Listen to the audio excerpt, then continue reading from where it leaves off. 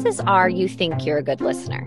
People's appraisal of their listening ability is much like their assessment of their driving skills, in that the great bulk of adults think they're above average. Today, we are discussing an article Jack Zenger wrote for Harvard Business Review titled, "What Great Listeners Actually Do." It was the lead article in Harvard's Emotional Intelligence series book, Mindful Listening. Welcome to The 90th Percentile, an unconventional leadership podcast by Zenger Folkman. Each week, using research from over 1.5 million global assessments, we analyze different leadership traits, trends, and what it really takes for leaders to get to the 90th percentile. I'm your host, Brianne O'Corin, and with me today is a man who spent a lot of time in life listening, Jack Zenger. Well, Brianne, my wife reminds me periodically that I'm far from being a perfect listener. I'm going to venture out and say that I believe most people are not born with the skill of being a great listener. Jack, you described that most people think good listening comes down to doing three things: not talking when others are speaking, letting others know you're listening through facial expressions and verbal sounds, and being able to repeat what others have said practically word for word. And when I think back to the advice that I've received in my life on listening, these are exactly the suggestions that I received.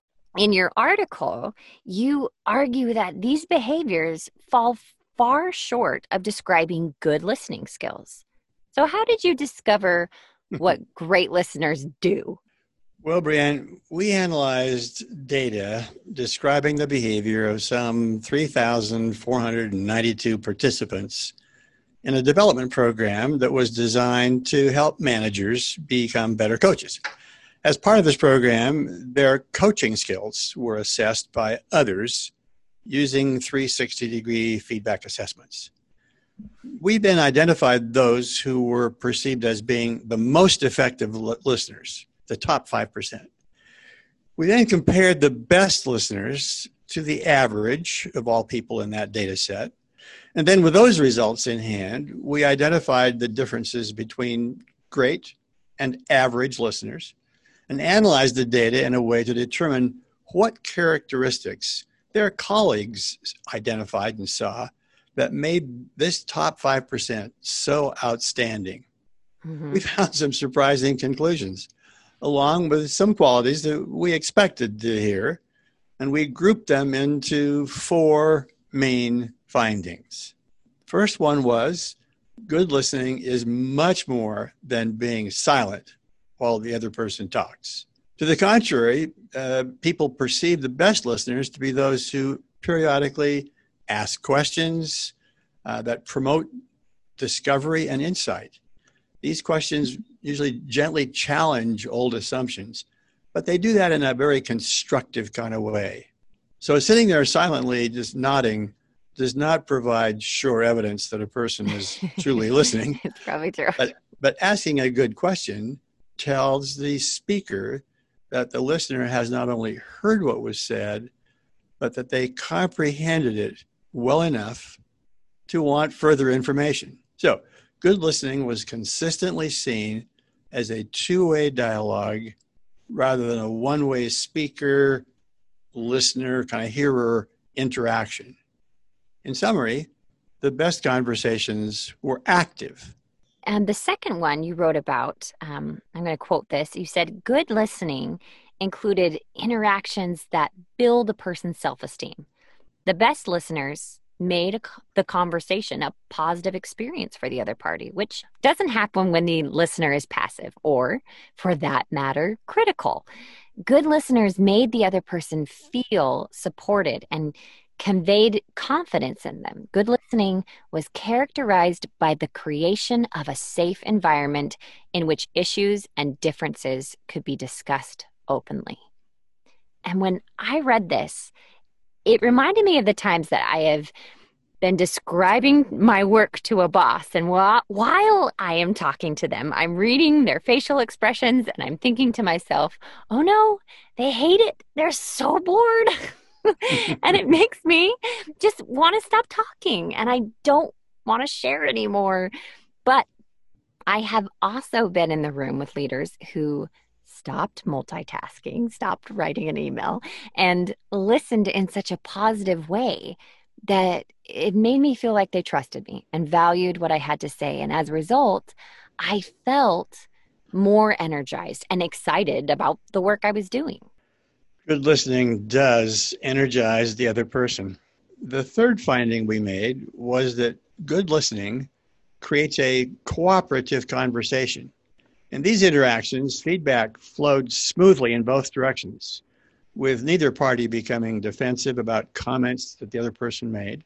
By contrast, poor listeners were seen as competitive, as listening only to identify errors in reasoning or logic, using silence as a chance simply to prepare their next response. That might make you an excellent debater, but it doesn't make you a good listener. Good listeners may challenge assumptions and disagree, but the person being listened to feels that the listener is trying to help, not wanting to win an argument. The last finding was that good listeners tended to make suggestions. Good listening invariably included some feedback provided in a way others would accept, and that opened up alternative paths to consider. This finding somewhat surprised me since it's not uncommon to hear complaints that so and so didn't listen. He or she just jumped in and tried to solve the problem. The important point is that good listening is not passive. Again, it's active. Perhaps what the data is telling us is that making suggestions is not the problem.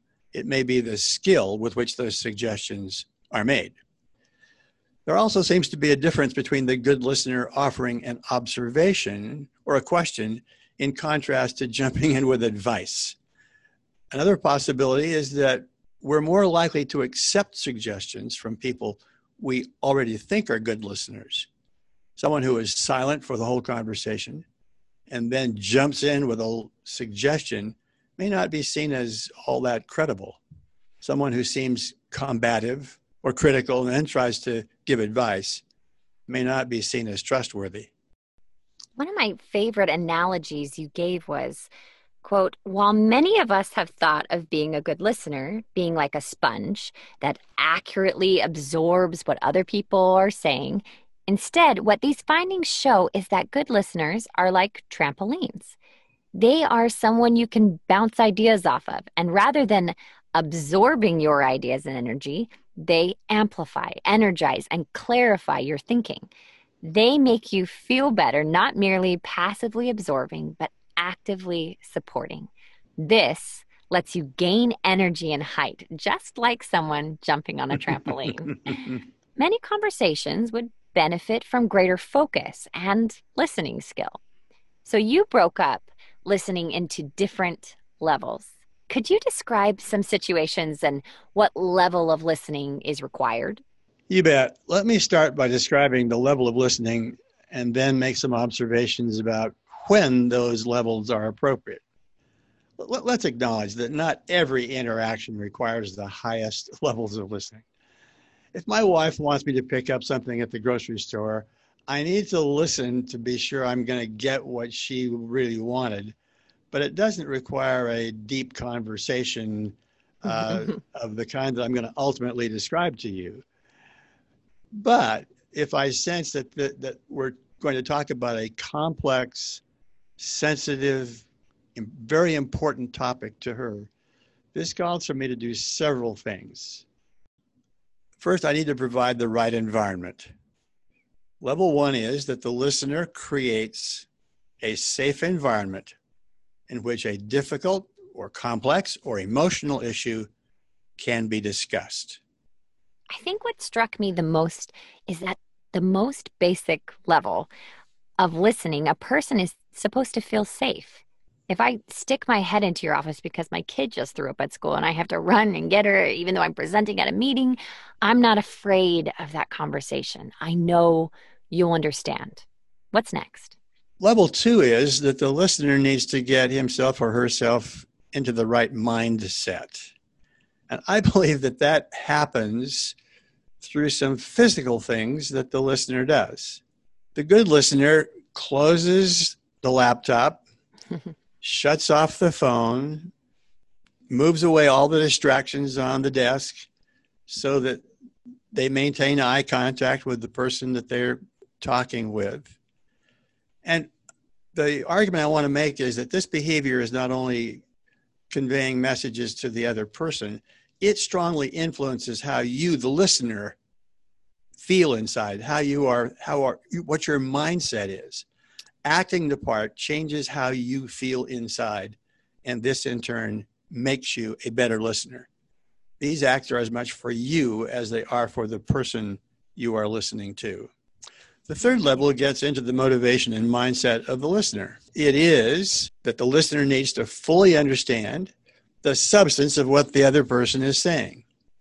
They capture the idea, they ask questions, they restate the issues to confirm that their understanding is really correct.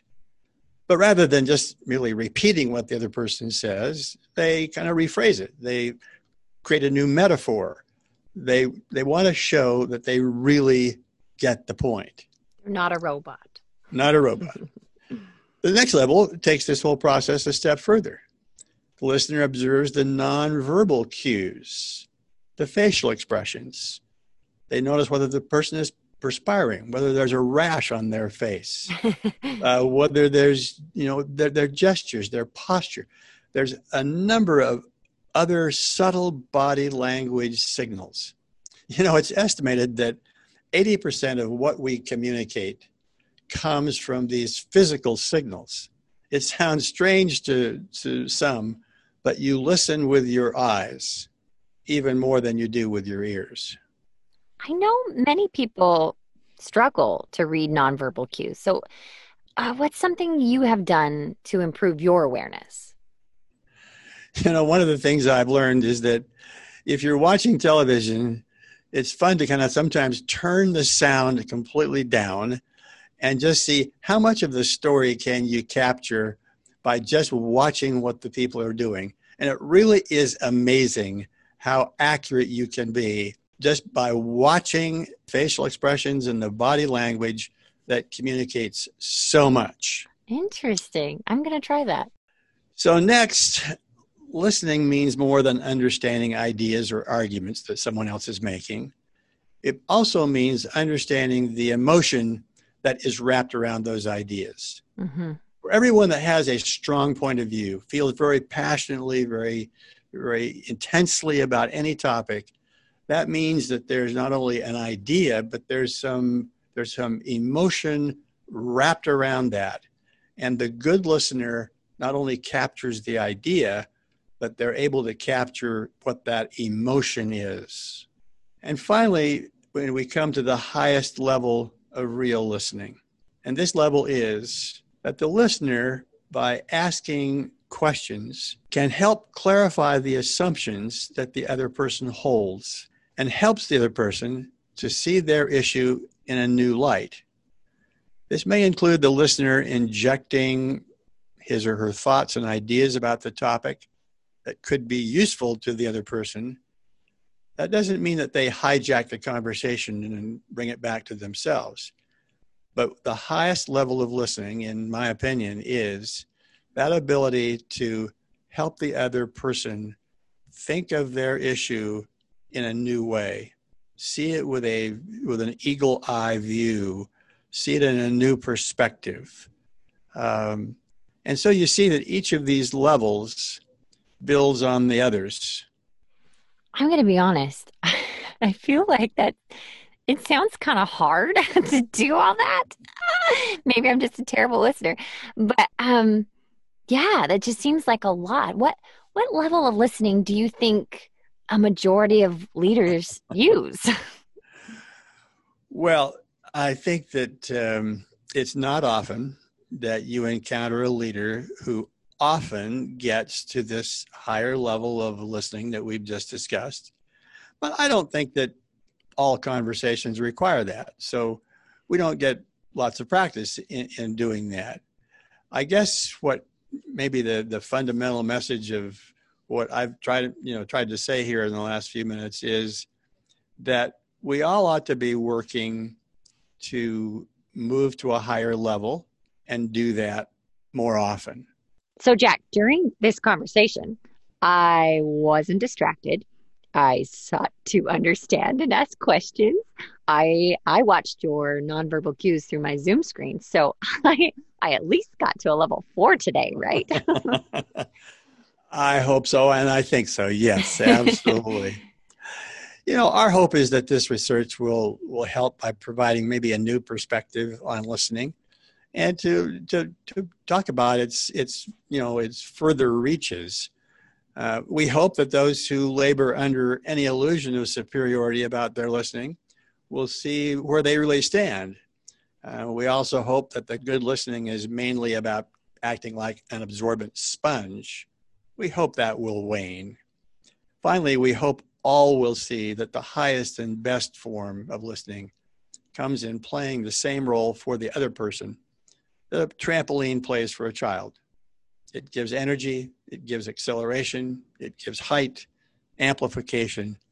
These are the hallmarks of great listening. The 90th Percentile, an unconventional leadership podcast, was written and recorded by Brianna Corin and Jack Zenger, with music by Pleasant Pictures and produced by Zenger Folkman. If you like our show, please subscribe on Apple Podcasts and leave a review. For more information about Zenger Folkman's leadership assessment offerings and to read the article and research we referenced in our episode today, go to zengerfolkman.com and search podcast.